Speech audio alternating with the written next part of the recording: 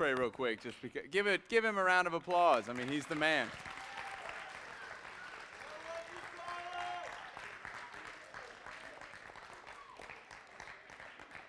All right. Let's pray real quick. Right before we got going tonight, when the doors opened up, everybody had it going. The leadership team had prayed over you guys and pled with the Lord on your behalf. Doors go up and power surges. We lost control of everything, so we're kind of trying to recuperate in the back.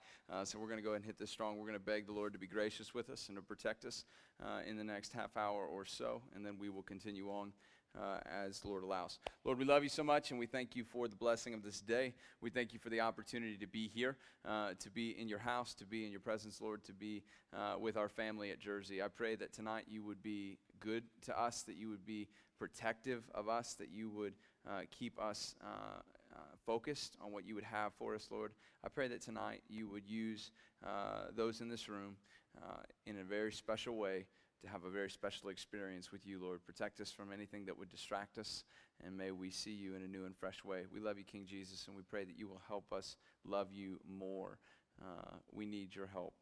It's all for the blessing and the beauty of your name that we pray. Amen. All right. Well, projector, is it just, is that a thumbs up? Is it up? Is it sideways? Okay. You guys do it, and you just call out if you got something, all right? We are starting a brand new series called Love Well. Now, I just want to say this. This is not pre-planned because it's Valentine's Day, and I'm going to get you a cool formula so that come Saturday or whenever Valentine's Day is, you have someone that is significant that wasn't significant before. That's not exactly what we're doing here, but I do just want to ask how many of you were with us last year about this time when we started the Jesus is Better series, or came in at some point in the middle of the Jesus is Better series? All right. Now, real quick, how many of you had an experience with the Lord during that time where he spoke to you in just some way, whether you're a believer or not at the time? God just kind of used that time in the youth group to really bless your soul. How many of you had an experience like that where God just kind of spoke to you in a new and fresh way? All right, awesome. So if I could just remind you briefly as we get going here, the Jesus is Better series was all about our joy being connected to God's glory amidst our struggles and amidst our pains and amidst our circumstances. Okay, good. Everybody clap. We got the projector. I mean, you can't see it right now, but apparently we got it. The Jesus is Better series was, hey, there it is. So the Jesus is Better series was all about our joy being connected with God's glory, the ultimate purpose of everything, and regardless of our circumstances and our situations, God receives glory in our obedience, and as we are obedient before Him, He receives the glory and He increases our joy, and it is one of the most beautiful equations that the Word of God presents to us. This week, and for the next, 12 weeks after it, we'll be spending time focusing on the love that God has bestowed upon us and the responsibility that we have to share that with others. This next 4 or 5, we're going to spend time really kind of trying to talk about what God has done in us and through us and for us and who God is beyond us. So thing is rolling. I want to show a video to you where they just kind of do some curbside questioning of random citizens trying to get people's opinions and answers to this question: what is love? And I don't mean the song where it's like, what is love, baby, no hurt. Not that one. Watch this video, see what you think.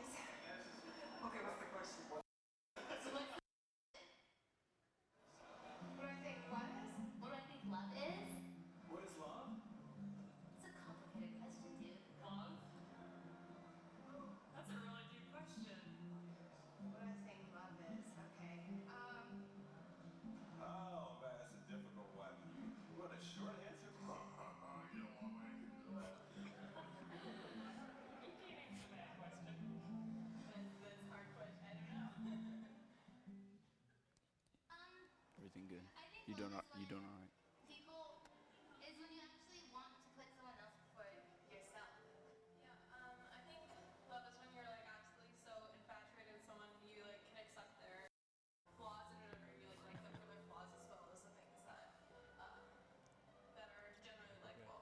It can mean almost anything that brings a mind. Complicated. Feeling overrated. I think love is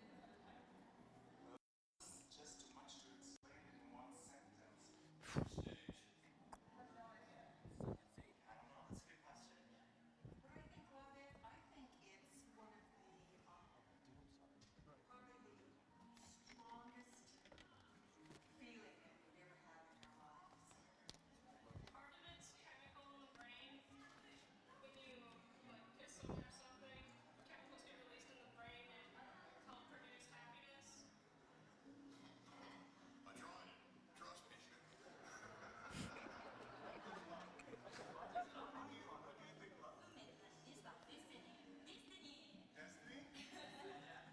Destiny? Love is destiny. I think love is when you share an opinion with somebody and that you like each other. Part of it is how long you can get along with the person and how well you can live with other people and how much you like the other person. I think it involves respect. That's part of it. And maybe an emotional connection. I think it's an uncontrollable force that none of us can stop.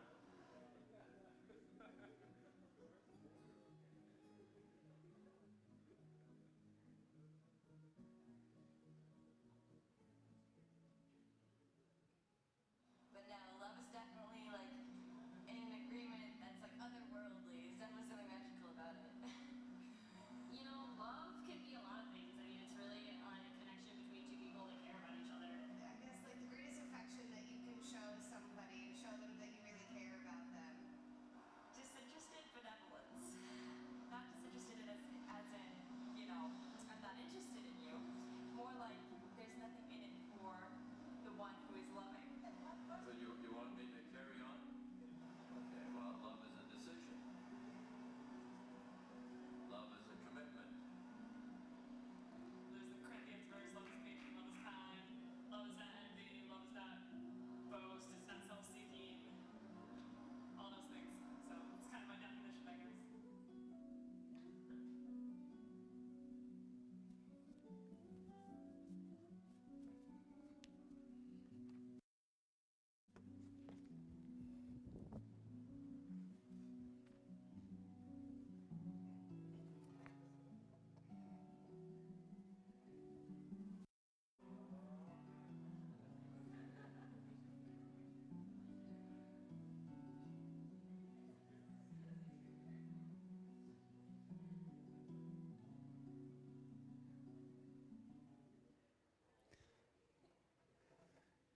If I was walking on a random road and someone stopped me and I was in the presence of Rachel and someone said, "What do you think love is?"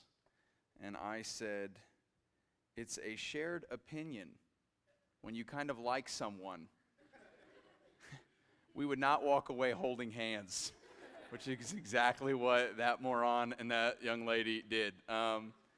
It's a good question, though, don't you think?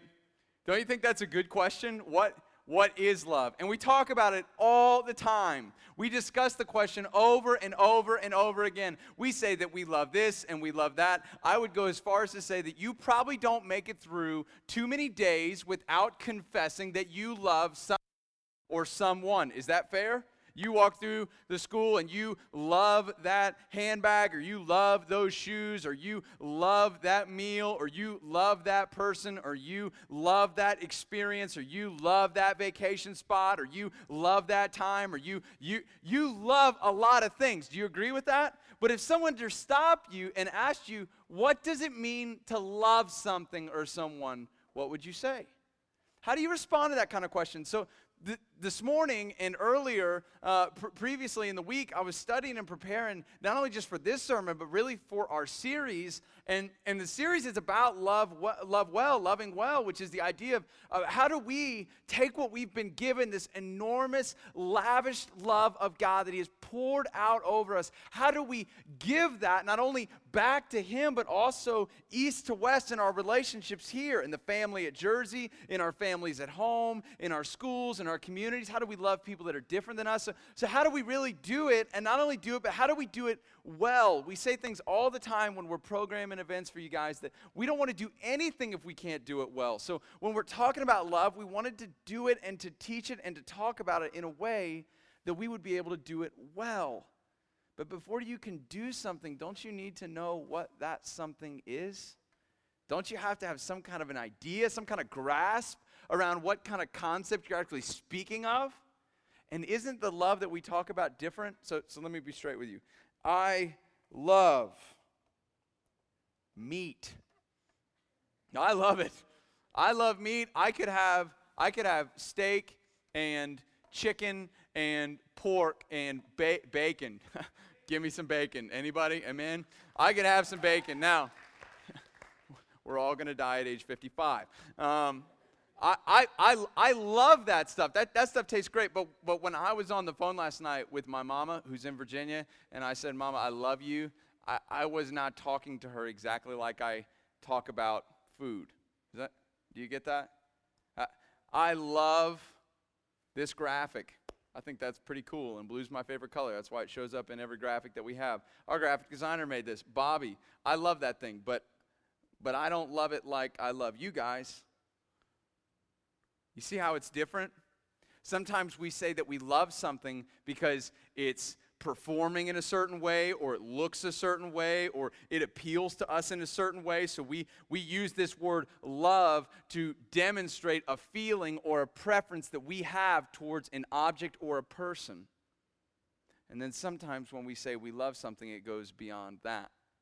Sometimes we have relationships, and if you're like me, I did it, and I wish I wouldn't, and I think it was dumb that I did, but get in relationships too early at my point, for as far as I was concerned, and I told too many people that I loved them, and I didn't even know what that meant. I didn't even know what it meant to love another individual that I was interested in, but I would say it because I had these feelings inside, and I was nervous, and you got those butterflies, so you're like, obviously the best thing I could say in this situation is that I love you. And that doesn't always work so well. I was interested in a girl. This is dumb. Don't copy this. I was interested in a girl, and I was, 11. Dumb I was. And she just gave me the butterflies. So I was like, I love you so much. And she was like, you're weird, and ran away. But sometimes you do, right? You attach that word to a feeling inside, and when you can't describe it with anything else, you just slap that word love on it. You get me? There's a couple issues that we need to talk about when we're trying to answer the question. If love is based on how something else performs, or something else appears, or something else looks, or how it acts, or how it makes us feel, we are in a whole lot of trouble for a whole lot of reasons. Number one, if someone loves you because of how you look, or how you make someone feel, or how you perform, what happens when you don't measure up? If you use this word love and you say, I love this thing, what happens when it stops doing what you wanted it to do that made you say you loved it to begin with? And this doesn't just have to be about boy-girl relationships. We do this with a ton of stuff. Anybody gotten anything for Christmas where you got it, you're like, I love it, and you don't even use it anymore. You don't even have it anymore because it stopped doing what you wanted it to do, or something better came out. You know what I mean? So we need to define this up. Not only defining it for practical uses, but we also need to define it in a greater way, in a use that means more than just a video game or a fling or a crush or whatever the case is. When we ask the question, what is love, we really want to narrow down tonight and just look at a firm foundation, seeking to answer it in a very holistic way that prayerfully will build for us a platform that we can kind of use to jump into the entire series. Is that fair enough? So we're looking for a very big and high and deep view of God and his love. And this is what 1 John 4:8 says. And anyone who does not love does not know God, because what? What does this say? What does that say? What does that say? What does that say? Look at your neighbor and say that. Look at your other neighbor and say that. Now, every time that I get to this, every time I read this passage, it always kind of perplexes me, and it perplexes me for this reason. Oftentimes, you think about someone who has love for another person. When you think about relationships, think about your closest relationship in your life, someone that you love, a mom, a dad, a grandma, grandpa, somebody in your life that you really love. What are you doing there? You have love in you for another individual, correct? I love my mom. I have love for them. I give love to them. I shower love to them. I try to do things that are loving towards them. But it could never be said that I am love. Could that be said of you? Like, I don't know, in my good moments, yeah, but what about when the alarm clock's going off at 6:30? You're like, I love my mom, but what about when mom's like, get out of bed, you loser? You're like, I can't. Are you feeling loving towards that individual? Are you like in that moment, if I could take a snapshot of your thoughts and your feelings and your soul, would it be summed up as love? Probably not. Probably would be kind of hateful. Because we can be pretty grouchy at times, right? We can fail the individuals that we love most, hurt the individuals that we love most. We can come up short of the bar for the individuals that we love most. But when it talks about God, it says that God is love. Did you notice only one guy said that on the video? Only one guy responded to the question, what is love? And the only thing he could sum it up with is God. Only one person. People said it's a feeling. You know, that little kid said it's a feeling. I got a big problem, because if God is love and that love is based on a feeling, what happens when the feeling changes? If his love for us, if who he is, his love for us, if it's based on our performance, then what happens when we fail? Have you ever failed before? What happens when you come up short? What happens when you don't meet the bar, when you don't do exactly what you're supposed to do, when you don't perform correctly? How will God view you then? If God's love for us is based on something that we could do, then we are all going to fall miserably short. So when we discuss the idea of God is love, it has to be attached on a foundation that is bigger than just our performance, and in a paradigm how we think of love being, it looks good, it feels good, it makes me happy, so I love this. We got to get bigger than that. And the text says that God is love. So I want to things tonight that are just going to help us kind of, I don't know, navigate these waters. There are really three things that we want to do in this series. Number one, we want to help you understand God's intimate love for you and God's intimate loving nature in and of himself in a new and fresh way, in ways you haven't necessarily experienced it before. Number two, we want you to take that love that he has lavished upon you, and we want you to share it with him in a relationship that goes both ways, so that you are not just a recipient that has received salvation, but you are an individual that constantly has his or her affections stirred for the one that has saved you, that you would continue to go headlong in your relationship with him. And as a result of this north to south relationship being established and grown, you would be able to pour out the overflow of that into the people around you, so that your life would be a testimony of the fact that God is love and that he loves us. Is that fair enough? That's what we're trying to do in this series. There are some difficulties in understanding God's love, and we just want to spend some time talking about them tonight. Difficulties understanding that God is love. Number one, people aren't always talking about the God of the Bible. This is what I mean by this. There are an abnormal amount of people that say that they believe in God, and when they are asked about that, they say, well, he makes me happy, or well, he loves me, or I prayed a prayer, or I've had an experience, or God, yeah, there's a God somewhere, and I believe in him, and I'm a good person, and I know that God is good, so obviously I'm okay too. But when you hear of the God that we're talking about in 1 John 4, we're not just talking about a God somewhere that is good and happy and makes you good and happy. We're talking about a God that is firmly giving us his word, that we would know him clearly and perceive his movements in a manner where we would be able to understand him in ways that we didn't before. When we're talking about the love of God, some people jump on that like they're in it, like they've known it, like they've experienced it, and they have never come to grips with the idea that God is actually loving in his demeanor. The God of the Bible being loving in his demeanor. I grew up in church, but you never had a real experience. You never had a real moment. You never actually repented. You never actually surrendered, or you haven't done any of those things, and you don't know the God that we are talking about, but you still have this abstract idea, well, God's good, and he loves. You're not pursuing him. You're not growing in him. You're not learning about him. None of those things are present. That makes it very difficult. That makes it very, very difficult, because if someone over here has a deep understanding of who God is, as the Bible presents him, and they have fallen in love with that God, and you come to talk to someone over here, and you say, man, I love God so much, and that statement is rooted in a firm knowledge of who God is, and someone over here says, yeah, I love God too, or God loves me. This person over here might not have any idea of the God that you speak of, or vice versa. You understand that? We could use the same language and be talking about something completely different.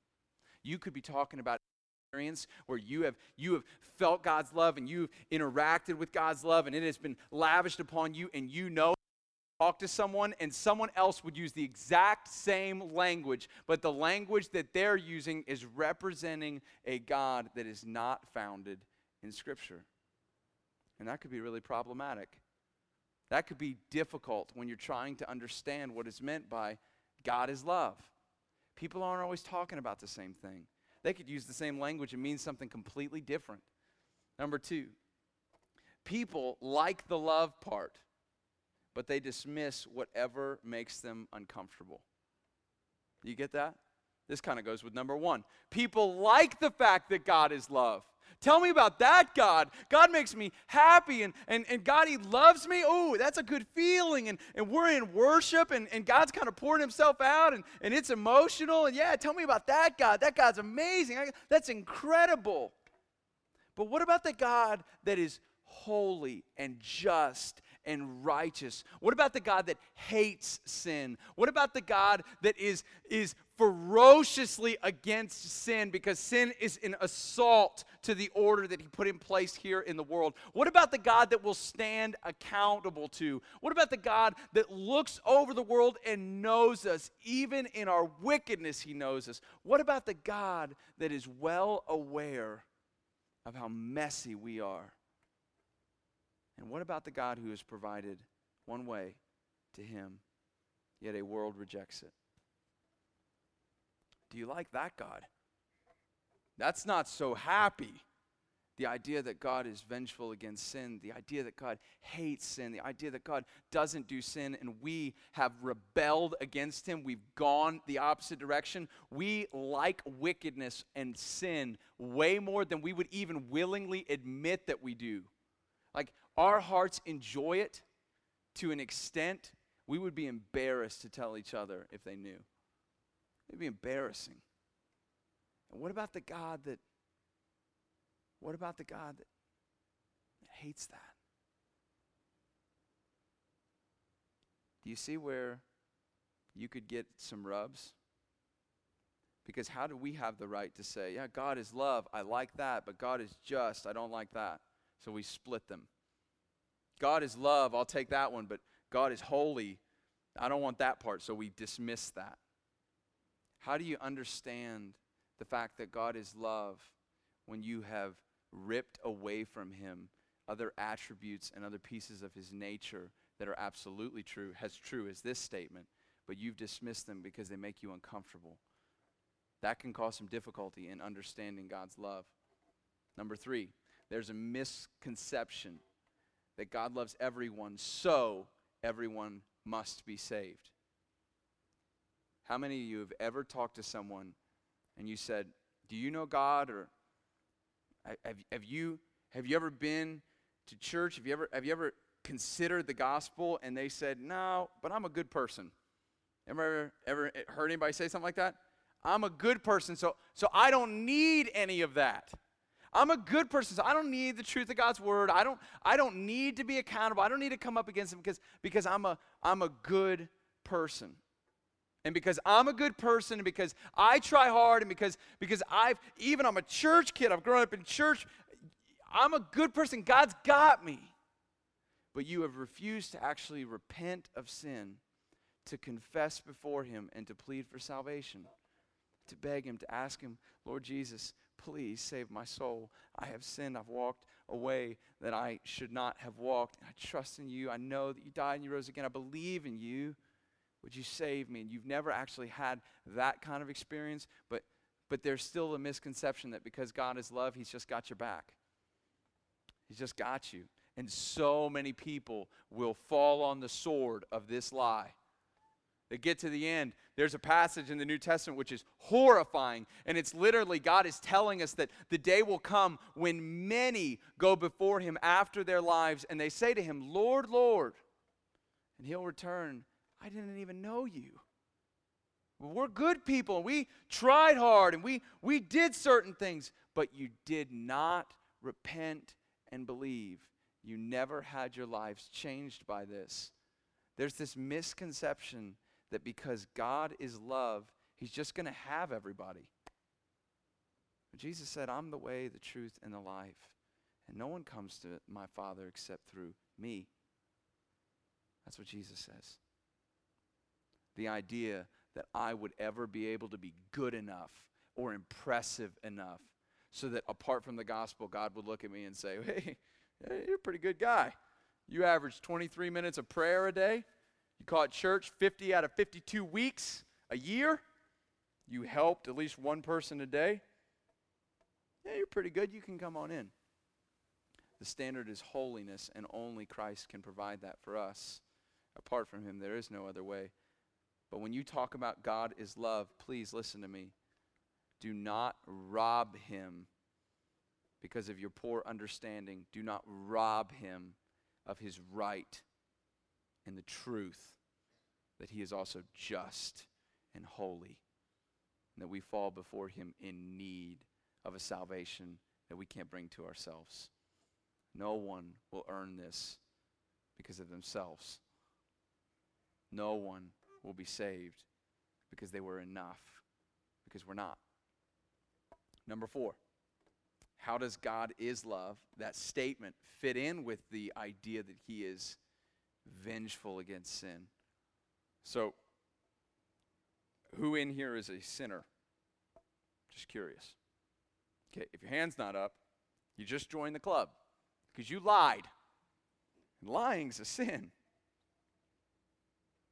It's the idea that when you sin, when you go against what God would have, you're displaying the brokenness within you, the separation within you, the fall within you, that now your mind and your heart is programmed in a different way. And before Christ comes within and saves that soul, God is vengeful against your sin.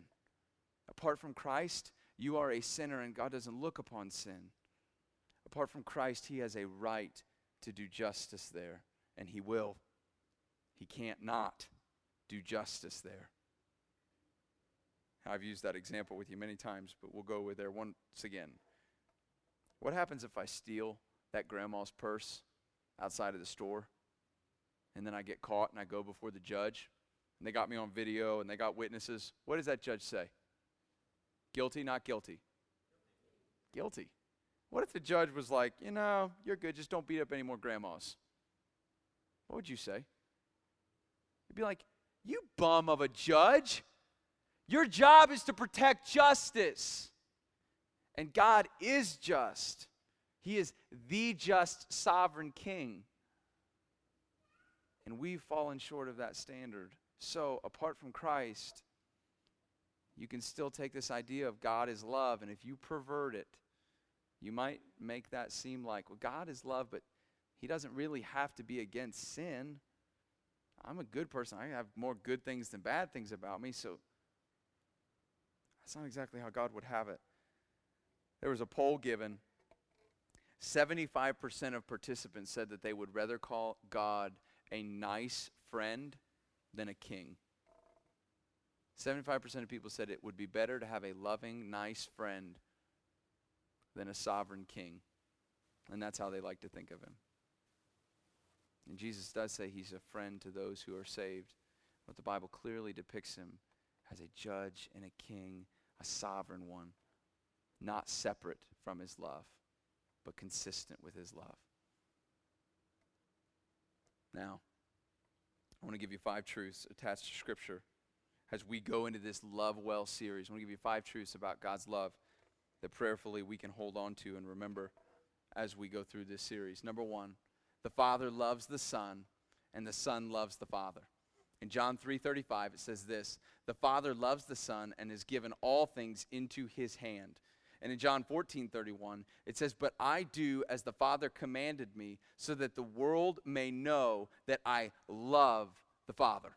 So this is the idea, and we don't want to get too complex here, but our God is 3 in 1. So you've got God the Father, the Son, and the Holy Spirit. When God the Father sends the Son speaks and he says, I love my Father. And in this text, the Father has loved the Son. That the Father has great love for his Son, and that the Son returns that love for his Father. Now this is important because all the time, we like to have a little small view of God and a really big view of ourselves. It's almost as if God needs me in order to be loving. God needs me in order to have love. God needs me so that he can have somebody to exercise his love upon.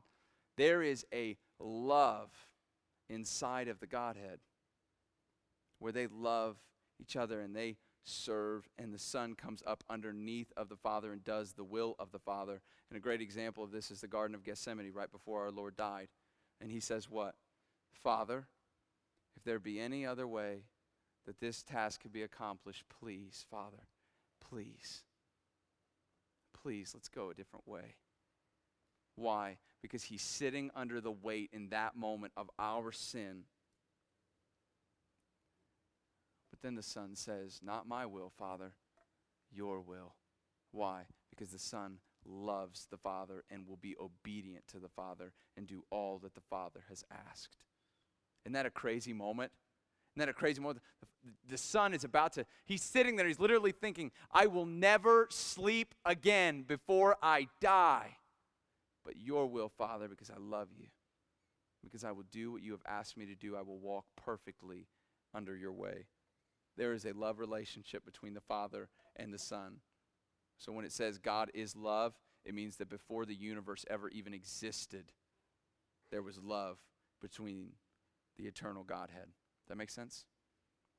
Number 2, God provides life to all of his creation, which is an act of love in and of itself. So let's shake it off. How many of you are breathing right now?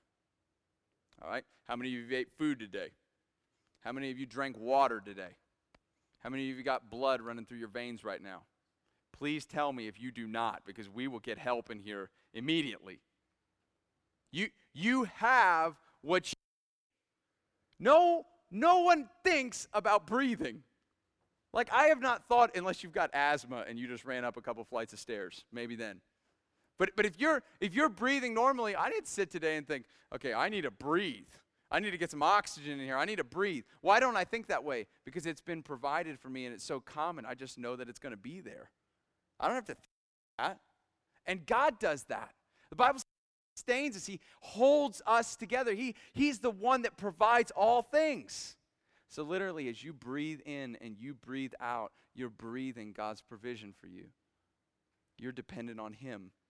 The Bible says that he sits on his throne and the earth is his footstool. You can't provide anything for yourself without him allowing it to do so.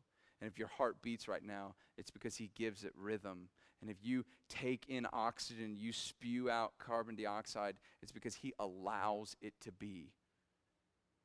Everything relies on his constant to us. Isn't that crazy? Like right now, when you breathe and you breathe out, you're breathing God's providence for your life. And that's an act of love. In Matthew 6, Jesus says, look at the birds of the air.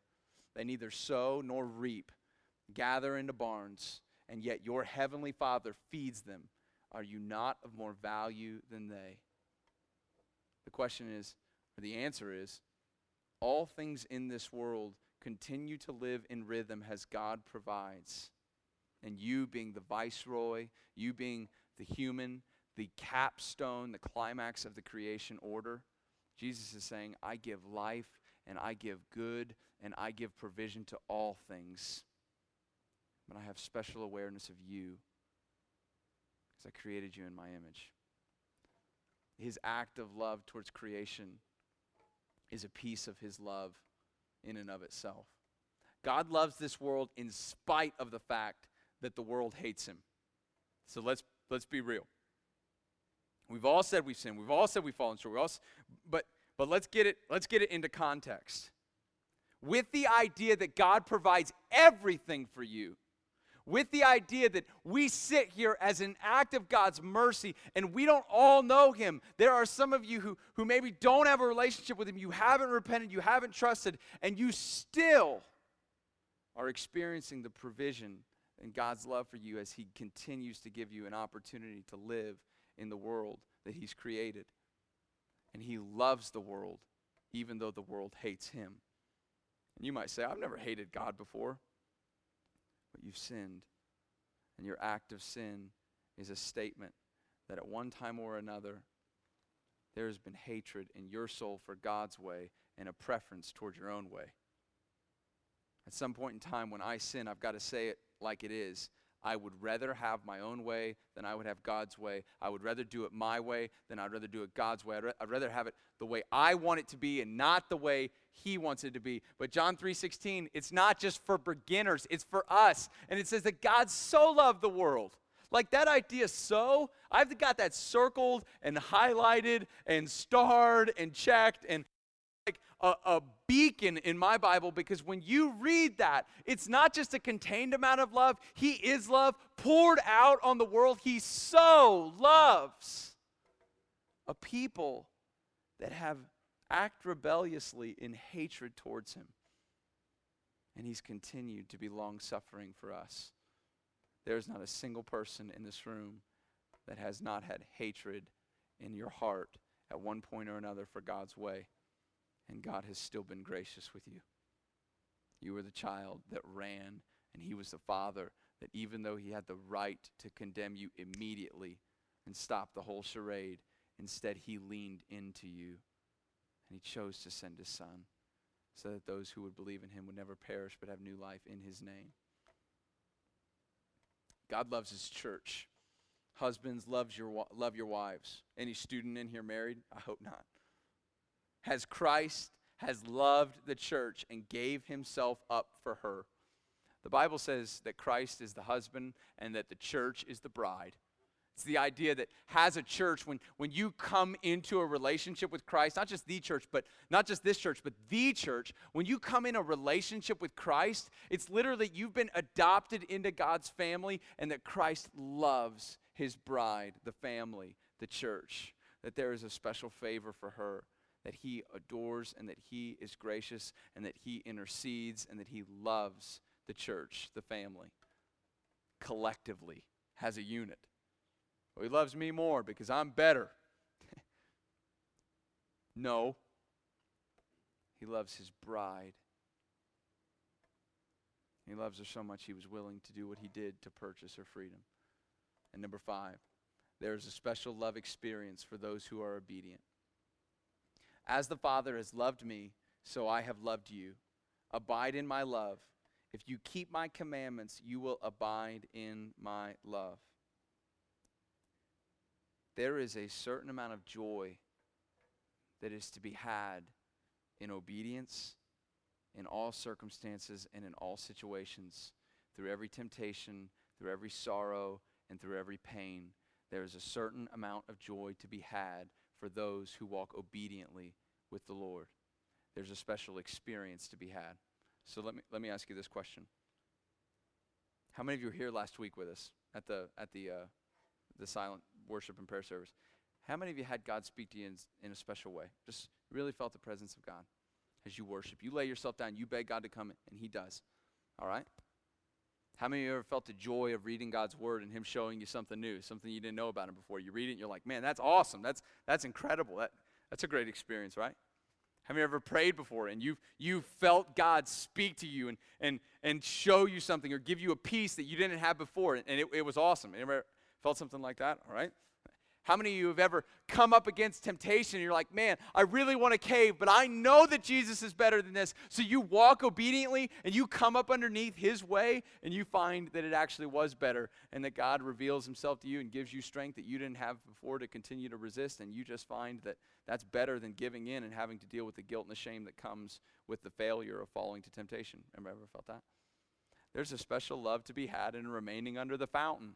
That's a series that we just spent. There's a special amount of love and joy to be had, an experience to be felt when you walk obediently.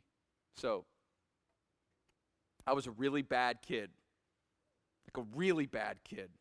I was that kid that parents were like losing hair over every day because they just couldn't get him to do what they wanted him to do. My sister, she was like the golden child, legitimately. I always got in trouble. I had like daily spankings that were just scheduled. It's like 12 o'clock. You're getting a spanking. What did I do? I don't care. I know it was something.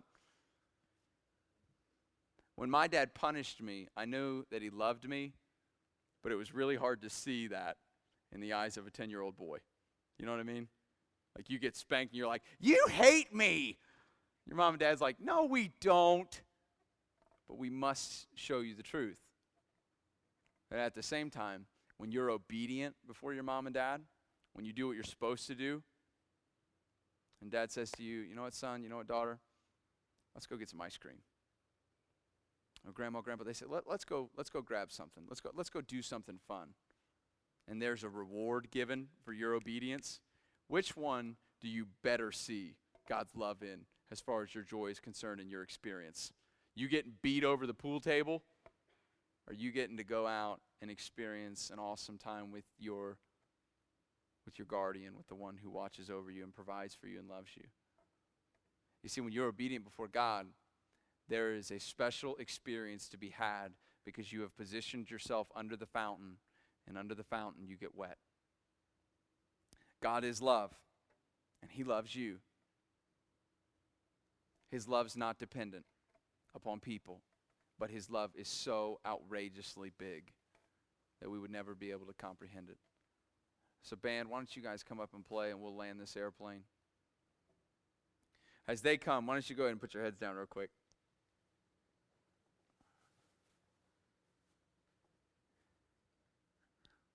The goal of the series is to know God's love, being empowered and strengthened by him, being able to love him and to bring a heart full of love and affection for him in return. And then out of the overflow of that relationship, being able to love other people. But if we don't understand that God has loved us, or we struggle to wrap our minds around that because we're really performance driven, then we're gonna have a lot of difficulty in not only loving other people, but really in loving him. Because we're always going to feel like we've got to measure up, like we got to be something, like we got to meet a certain bar. Instead of lying wholly in Christ's love and using that love to motivate us towards obedience rather than just doing it in our own strength. So I want to ask you this, with just your heads down. How many of you ever at one point in time struggled with the idea that God loves you? All right. Put your hands down. How many of you are baffled that God could love you because of what you've done or where you've been or what you've said or who you are inside? All right, that's me. My hand's up. You can't see it, but it is. All right. A couple weeks ago, we asked you to pray that God would put his weight on you. This is what I want to leave you with.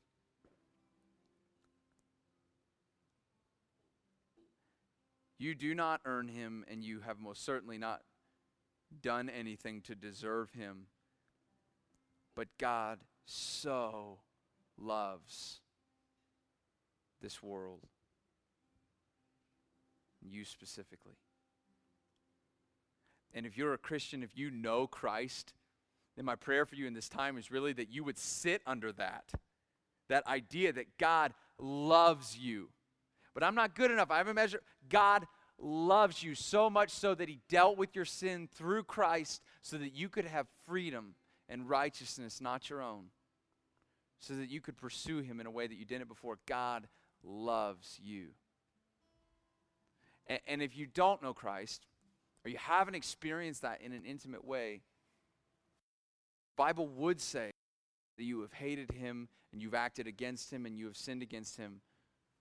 But it is still true that God loves you so much so that he crushed his son that you may go free.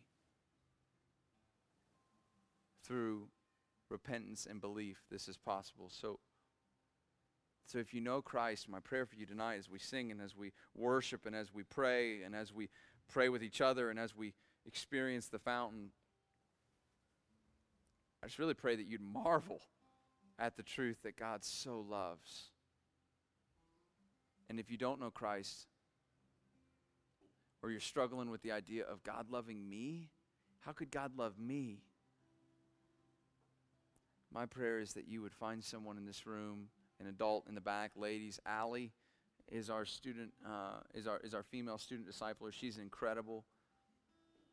Gentlemen, there's great dudes stretched across the back. I would ask that you go speak to somebody because Christ, he did come for you, and the Father does love you, and he has provided a way for you. And upon repentance and belief, it can be experienced. Let me pray. Father, we love you so much, and we thank you that you have been good to us, that you've been gracious with us. We thank you that you have so loved us, not because we deserve it, but because you just do. In spite of us, you love. And Father, we pray tonight that as we worship you, come before you, confess the need in us to sit under the love that you have. We pray that you just really cause our souls to marvel and dance in the truth of your word, that you are love, and that you love us in spite of where we have failed and where we have come short. We will press in as a family, Lord, now on you. And we ask that there would not be a single individual that comes away dry, but that it would be a sweet time, that water would flow fresh, pure, and furiously. We love you, Jesus, and we pray these things. Amen.